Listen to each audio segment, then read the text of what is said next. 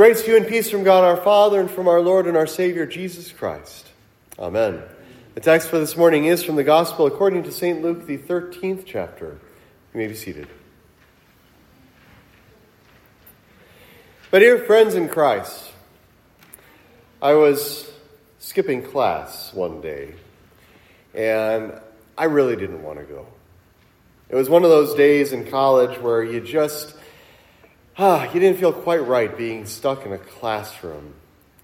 And I wanted to be with my friends, but they weren't around, and so I kind of made my way over, and I figured, well, I'll walk in, and I'll be just a little bit late. And I got into the classroom, and nobody was there.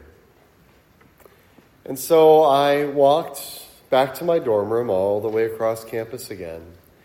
And I noticed that there was a lot of sound coming from one of the other suites. And I walked in and I saw everybody sitting there, and their eyes were fixed on the TV just as the second plane hit the towers. Of course, we know that day was 9/11. We look back on that day, now 20 and a half years later, with a certain amount of reverence, right? We look at that and we say, this is a terrible tragedy, an act of terrorism on our land that just was not right, horrific. And I think a lot of us, if we had our druthers, would like to have seen the terrorists who plotted that put into the public square, and we all go back in time where we can go and flog them ourselves, right? But how do you feel about all of the red-blooded Americans who flew into that tower and killed those thousands of people? I mean, if it weren't for them dying, would the thousands of people had died? It's kind of a weird question, right? Because that's not where we put the blame, right? We don't put it on the Americans who are flying the plane or the companies who put the planes in the air. We don't blame them for the deaths of these thousands of people. And that's kind of what this story is that these people bring to Jesus this morning. The Galileans whose blood Pilate mingled with their sacrifices. Pilate, in many ways, destroyed this piety of these people who had gathered to worship. Now, why Pilate did that, I don't know. The response of the Jews to that, we don't know. The response of these Galileans to that, we don't know. But we don't look at these Galileans and say, well, it's your fault for ruining it. And neither does God. See, if God did say it was their fault for ruining the sacrifice because it was their blood put in, it would be like us blaming the victims of 9/11 for 9/11. And so they're trying to trick Jesus in this. And Jesus isn't going to play this game where he's going to say it's anyone's fault except for Pilate. And he doesn't really even say that, does he? In fact, what he does is he changes the nature of the question as to whose fault is it if these things don't work the way that it should, to why is it your fault? Because that's the question we should be asking. Why are these things happening? It's me. It's me. Every time something bad happens to me, it's me. Every time something bad happens to others, it's me. Every time something bad happens in the world, it's me. That's what Jesus is saying we should see. We are so lost in our sin that we cannot even see this web of interconnectedness that flows throughout the universe, where this theory out there where a butterfly flaps its wings in Taiwan and a tsunami hits somewhere else across the world. I mean, that's how it is for us. A little white lie causes a tsunami of sin throughout the entire world. Your sin that you drop into this universe echoes throughout all of creation and makes it groan for the coming of Jesus so that it gets rid of what you just did. We are so lost that we rarely ever see this. We are so lost that we don't want to see it. We're sinners. And yeah, it's Pilate's fault that he's the one who put human blood into the blood of the sacrifice. Yes, it's the terrorists' fault that they drove planes into towers. Yes, it's Putin's fault that there's war in the Ukraine. Yes, it's whoever's fault for whoever else is doing something else anywhere in the world. But it's yours too. It's yours too. We need to realize that within each and every single one of us is a Hitler in waiting. We can easily turn to hate someone so much that we war against an entire people, a whole nation, a race, that we kill them. That we are so disingenuous to who we are created to be in God, that we would rather destroy His creation than admit our wrongdoing. And these people who come to Jesus are just like us. It's kind of like, well, the kids aren't in here, so I can tell a story. It's kind of like when one of the little ones, Ava, will hit Eli, and Eli comes running in and says, "Dad, Ava hit me. Tell her that she's wrong." But really, he started it. See, we're the ones running to God and saying, "This is wrong. How dare you do this to me?" When the reality is, you started it. How can you say that the Lord's ways are not just when it's so clear as to what you should be doing? You should be avoiding sin.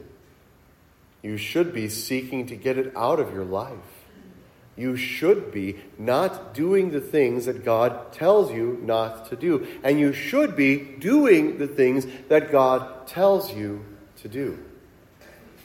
So just as these people were trying to trick Jesus, to try to draw him into this argument against God, against anyone that they want, so too do we try to trick God in the same way.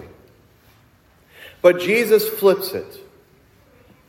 Do you think that the Galileans were worse than any other Galilean? Do you think that their sin was worse than any other person's sin because Pilate did this to them, that they would suffer in this way? No. No. Or what about the 18 people?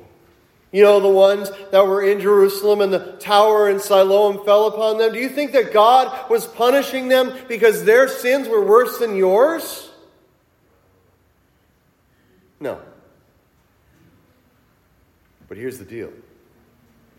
Unless you repent, Jesus says, the same thing is going to happen to you. You will die in the same way. You go, well, it's not often that a tower falls on people. I'd like you to remember, as in those descriptions of the last days, when people see Jesus returning and they're not believers. They have not trusted in him. They run to the hills, they run to the mountains, and they beg that the mountain would fall in on them and crush them rather than to see the face of a God who's about to judge them. So you will likewise perish if you do not repent. All right. Heavy. Because we're sinners. It feels heavy. Does it feel heavy to you? It feels heavy to me. Because all of a sudden I'm sitting here and I'm thinking, there is no hope. And you're right. You're right. God tells us in Ezekiel this morning, when you trust in your righteousness, you will perish. When you think that you are good, you will die. When you think that you're right, that you're holy, that you are the one who saved yourself, it's over for you. And that's what we naturally think. That sin that Adam and Eve committed, that has been passed down to us, we call that original sin. It leads us into sin of our own. In fact, from the very moment of conception in your mother's womb, when you were those two cells who became one living organism, you have been a sinner. And it's weird to think, but in that moment you deserved death because you're a sinner. That's the execution of the law. From that very moment, you have been counted guilty.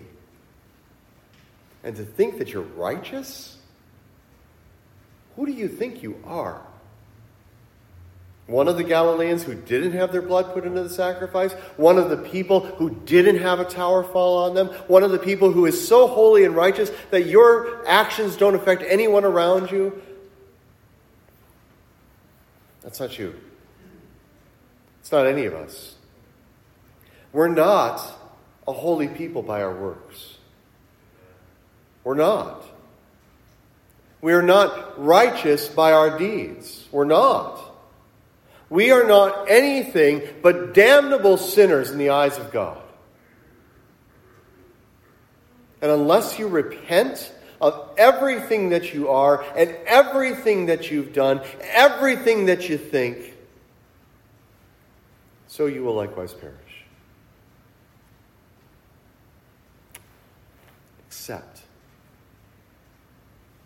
Accept Jesus. You see, here's the thing.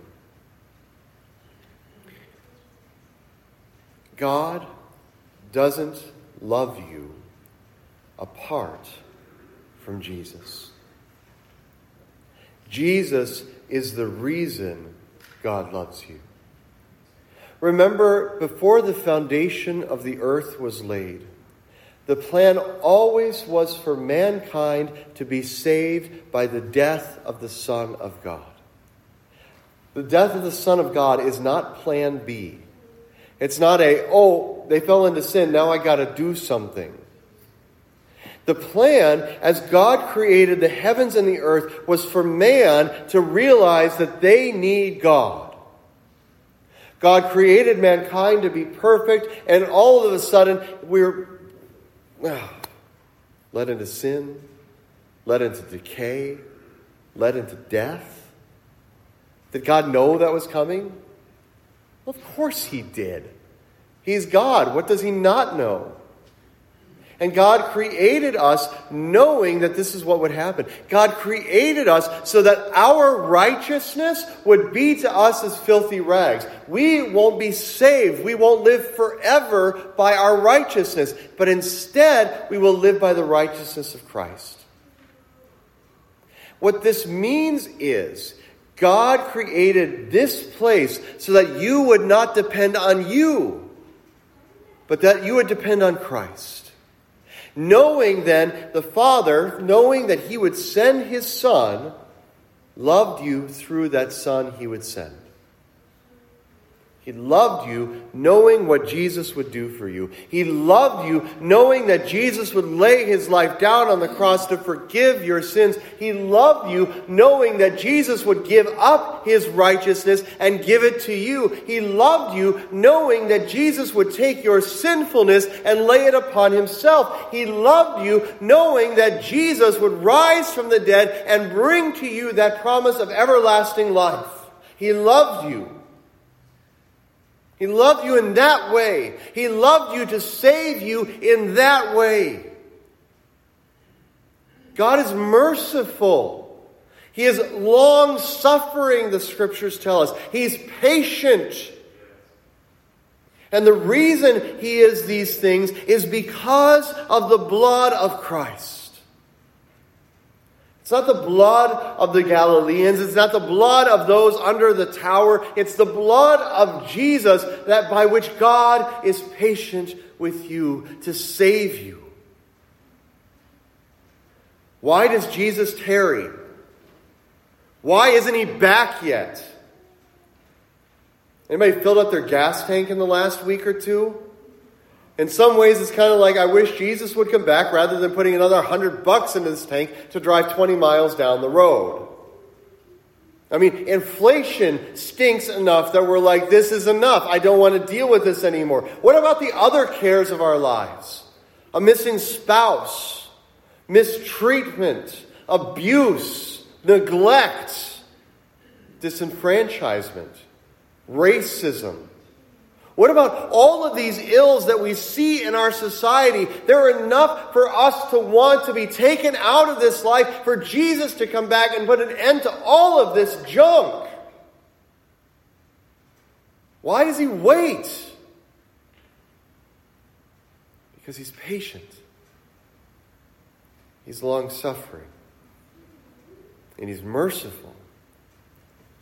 He's waiting for all those whose names are written in the Lamb's book of life to come, that they may join with you in repentance and the forgiveness of sins, that they might join with you in this blood of Jesus in which you are baptized, in which you will receive in the supper this day. He wants to wait until everyone is here. And I know it's so hard. It's hard to wait. Imagine what it's like for God, who loves you, who sees your suffering, who sees not just your suffering, but the entire world's suffering, and to say, I'm still waiting. Wait just a little bit. It's like Jesus is a horse chomping at the bit to get out of the gate, and God the Father is holding him back, saying, not yet, son. Soon. Wait for the starting pistol, that trumpet of Gabriel that sounds in the air, that all men will hear and know that all things will be well. You see, this is the merciful, patient man. This is what's demonstrated in the parable. God the Father is kind of seen as the one who wants to chop down the tree because he sees sin in his way. He sees things not going the way that it should. And he says, we need to put an end to this now. It's kind of like Jesus almost is looking at God and saying, wait. Let me fertilize it. Let me water it. Let me give it what it needs to go. And then let's see what happens. And then sure enough, in a year that tree is either going to sprout and bear fruit, that fruit of faith, or it's going to remain bare and barren, and it'll be cut down. Which do you want to be? Do you want to be counted as the sinner? Do you want to be counted as the one who is indeed trying to make it by your own righteousness? Do you want to be the one who's trying to do all of the good things that you can do, that God would look at you and smile at you for all of that? Or do you want to be the one who falls to your knees in faith and repents of your sins and finds forgiveness, knowing that no matter what else you do, that's what God desires of you?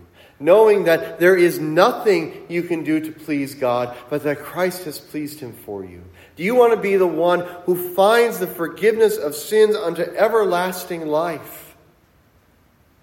Or do you want to be the one found under a mountain, asking for it to fall upon you? I know that you are people of faith.